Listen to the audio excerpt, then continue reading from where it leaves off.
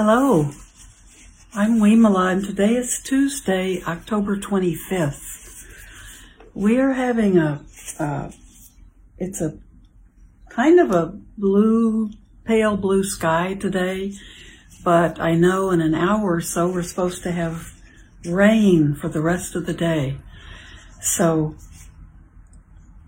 we need the rain. That's a good thing, but we've gotten spoiled with our sunny days. So I want to read with you and then sit. And we're reading from Pema Chodron's new book, How We Live is How We Die. And this is, I'm not going to read the entire book. I'm going to skip around, but there's one story that I really want to read. I think, it's not very long. I had two stories connected. So the story I really want to read is actually what is chapter 6 in the book. Skipped a few, although it's a wonderful book to read. I should save some for you to read on your own, because you probably will want to grab a copy of this book at some point. This is called Mingyur Rinpoche's story. And most of you have probably heard or know of Mingyur Rinpoche. He's a really well-known teacher and also is one of the creators of the Turgar group. So he's teaching the Buddhist teachings as universal teachings, which we know they are. But he has comes from a family of very famous Tibetan teachers. So I think Pema Chodron knows him personally. So I'd like to read this. So this is his story from Pema Chodron. To make the topic of disillusion a little less esoteric, I'd like to tell a story about someone who actually was prepared through study and practice to recognize and experience the dissolution process during a near-death experience. This is a story recounted by Yongey Ming. I know I'm pronouncing his name wrong. Mingyur. Okay, this is a story recounted by Yongey Mingyur Rinpoche in his book, In Love with the World, A Monk's Journey Through the Bardos of Living and Dying. Mingyur Rinpoche, a very popular teacher from an illustrious family of Tibetan teachers, was the abbot of a monastery in Bodh Gaya, India, the place where the Buddha attained enlightenment. For the first 36 years of his life, he had been sheltered and privileged. In childhood, he was identified as a tulku, a reincarnation of a previously enlightened teacher. His father, the great meditation master, Tulku Urgyen Rinpoche, brought him up as both son and student. At home in Nepal, his parents showered him with love and affection and never let him go anywhere by himself.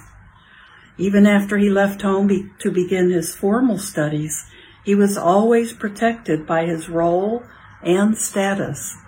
This continued into adulthood.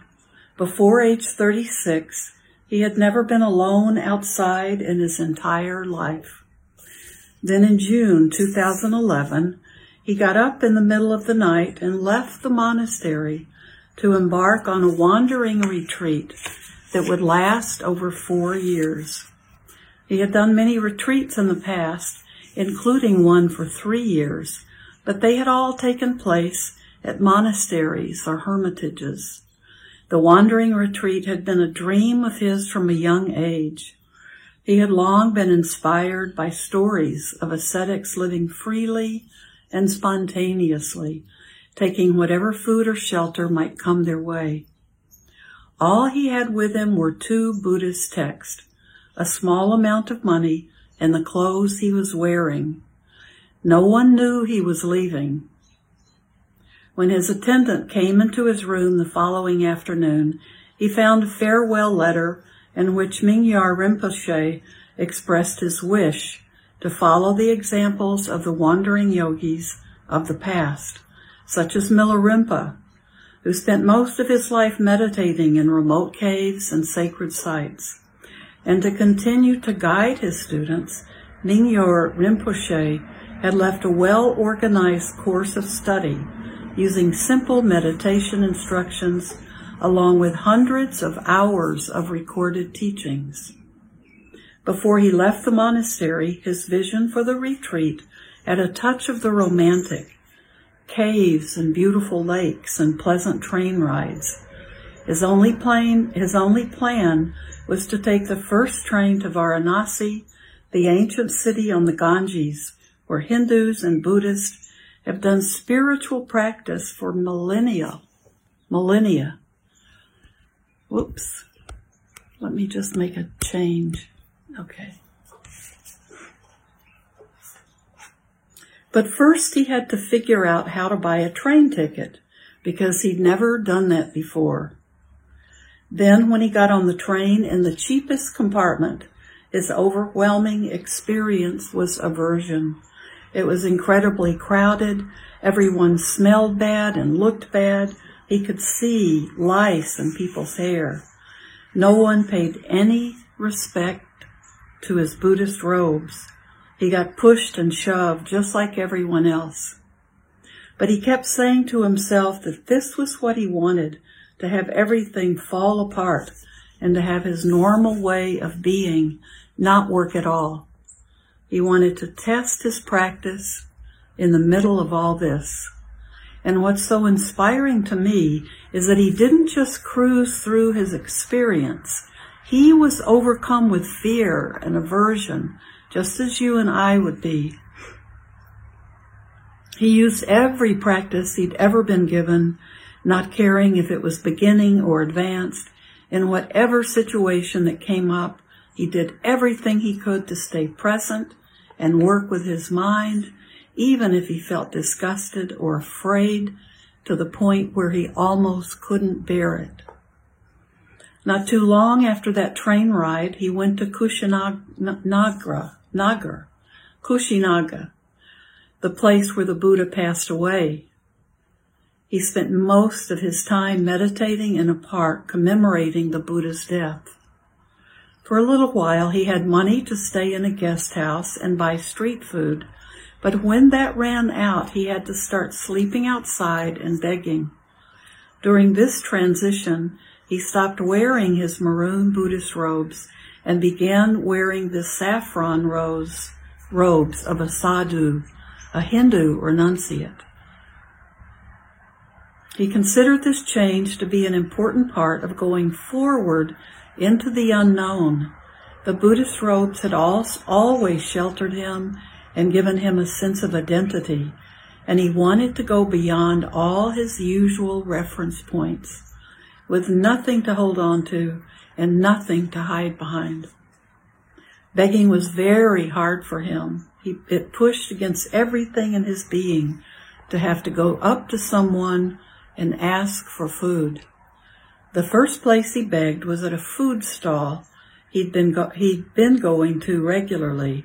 The manager noticed his change of clothes and said, "You're Hindu now." Then the manager matter-of-factly told him to come back in the evening when he put out all the food scraped from plates for the beggars. He spent much of the day meditating on his embarrassment, using the teachings to work with that emotion. And by the time he returned to the stall, he was ready to accept the leftovers. He was so hungry that he said he enjoyed that meal more than anything he'd ever eaten at a 5-star hotel. His first night sleeping outside was near the cremation stupa, a large mound of dirt containing the relics from the Buddha's cremation. He couldn't sleep because of the mosquitoes, and toward morning he developed stomach cramps. When he was meditating the next day, he started having diarrhea, and by evening he was vomiting. As things got worse over the next few days, he realized he was dying. The first sign he recognized was the earth element dissolving into water. He began to feel so heavy, it seemed his weight might push him below the surface of the earth. As another sign of this disillusion, his vision became blurry. Then he felt around his mouth with his tongue, and there was no saliva. Though he was too dehydrated for fluids to be leaving his body, he understood that the water element was dissolving. Now he thought, it's happening. This is my big chance.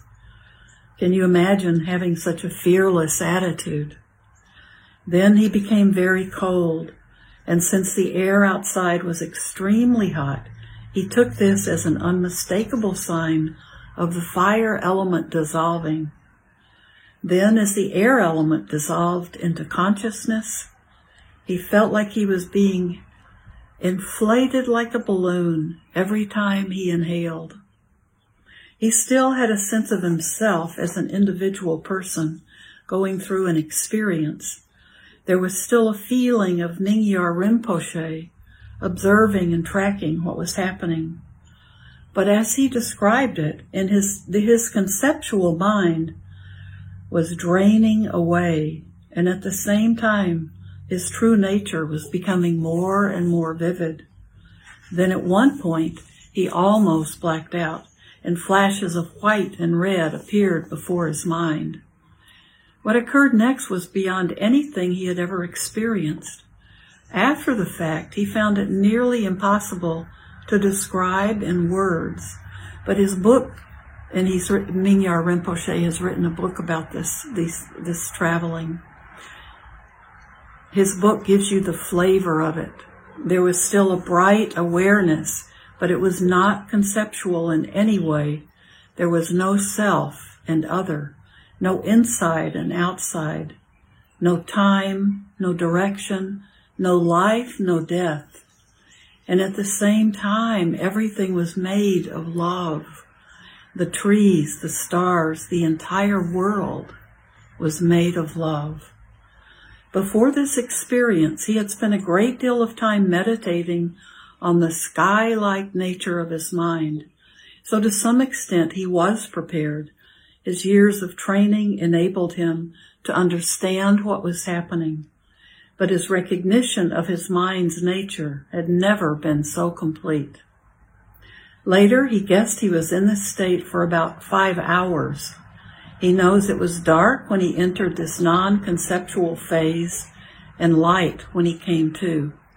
But this coming to didn't happen in the ordinary way of someone passing out and then recovering consciousness.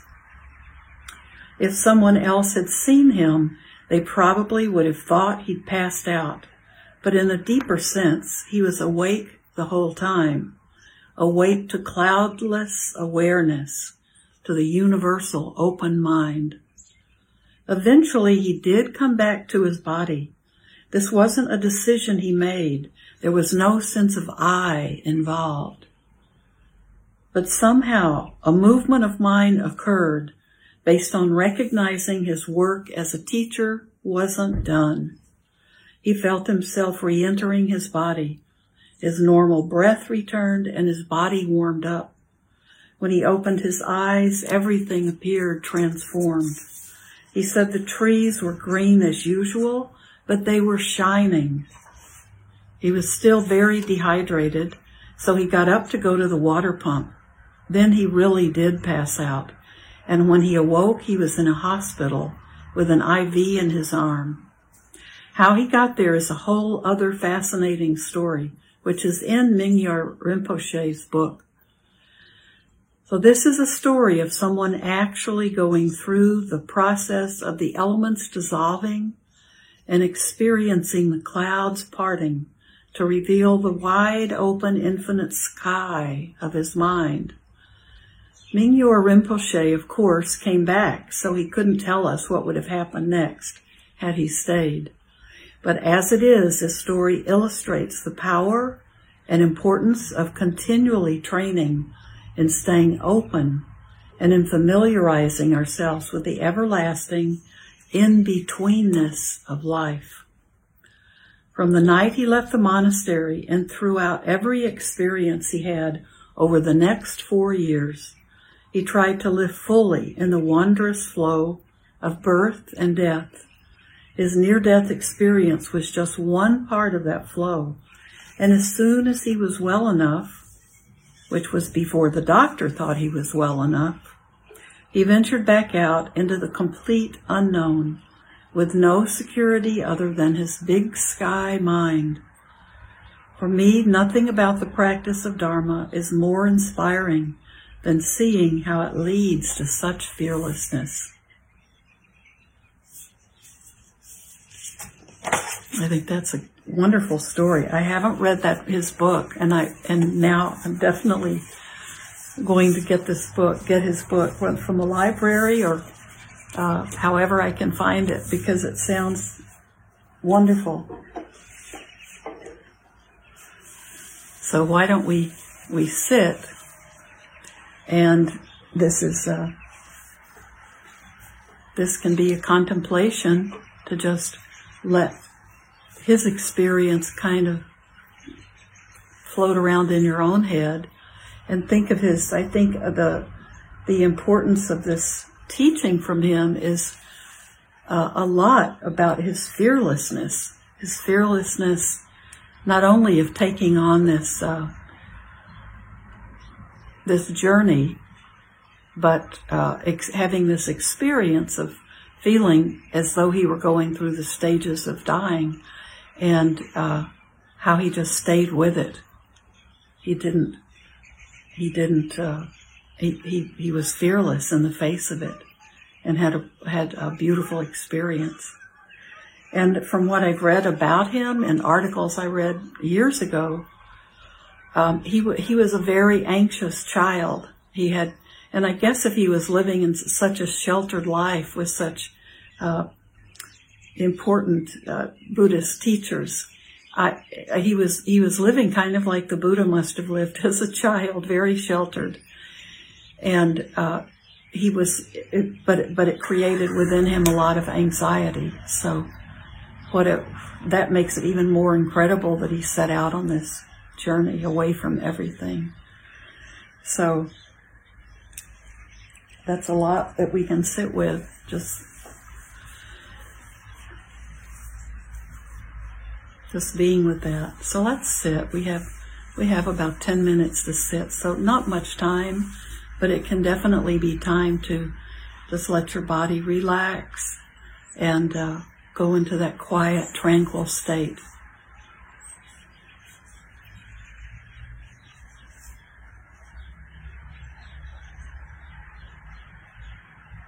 Let's begin by being aware of the breath.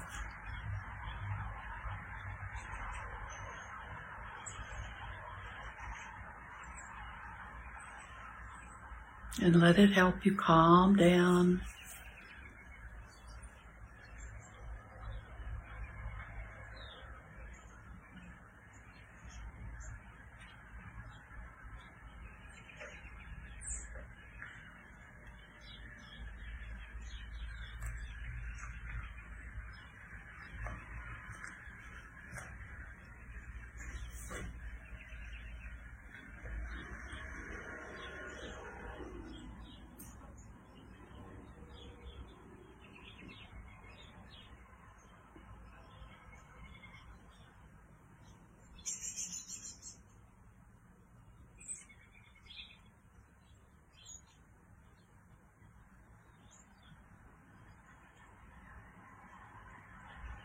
Be aware of your body. Do you feel it settling? Do you feel it just letting you be really present in the moment?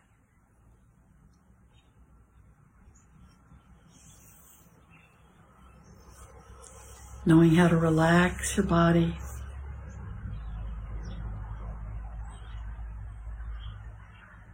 Using the breath as our anchor.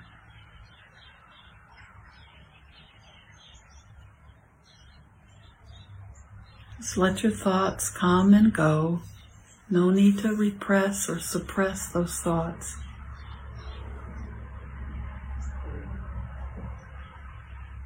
Just see them rise and then see them fall away when you don't focus your attention on them.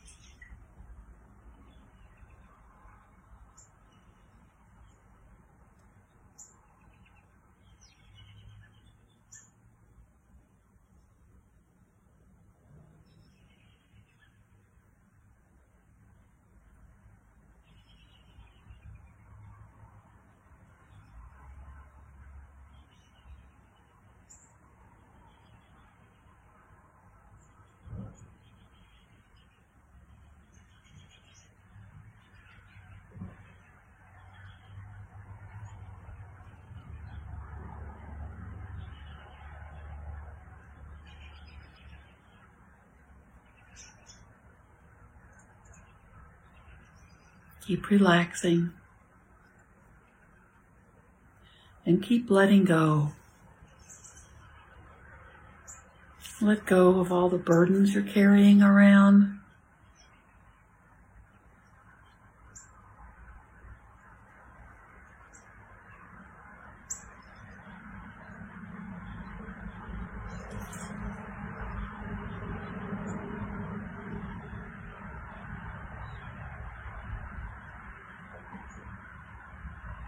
Just for right now, see how much you can just let drop away.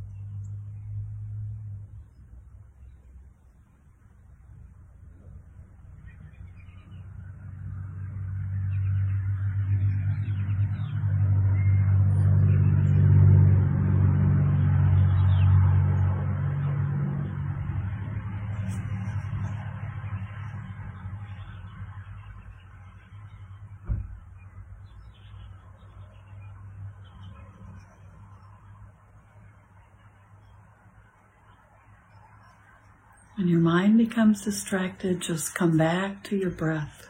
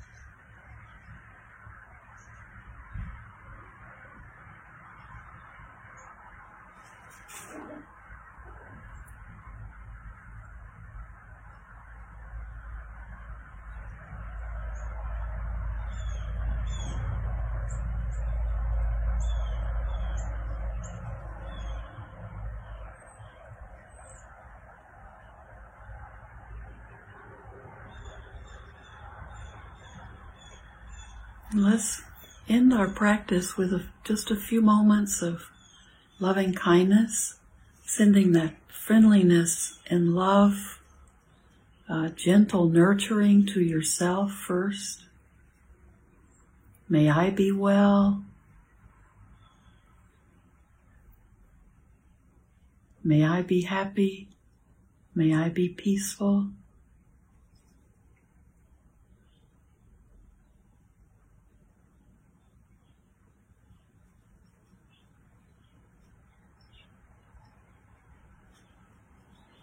Remember how important it is to nurture yourself first.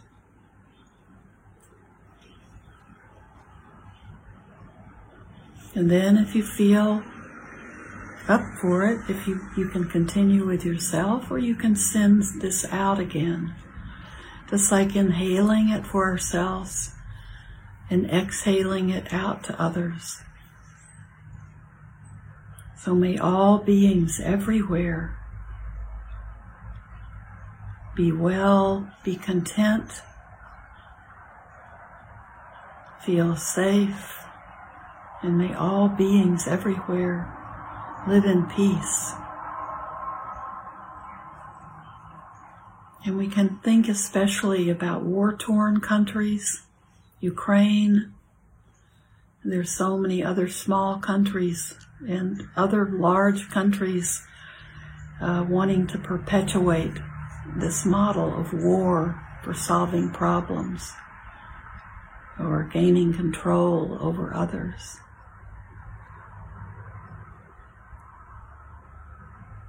Send loving kindness. May all beings be content. May all beings want to live in peace.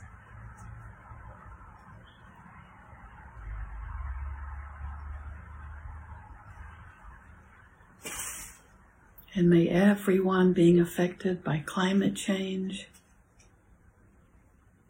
with dramatic weather episodes and so much damage and loss of life, may all of those living beings find peace.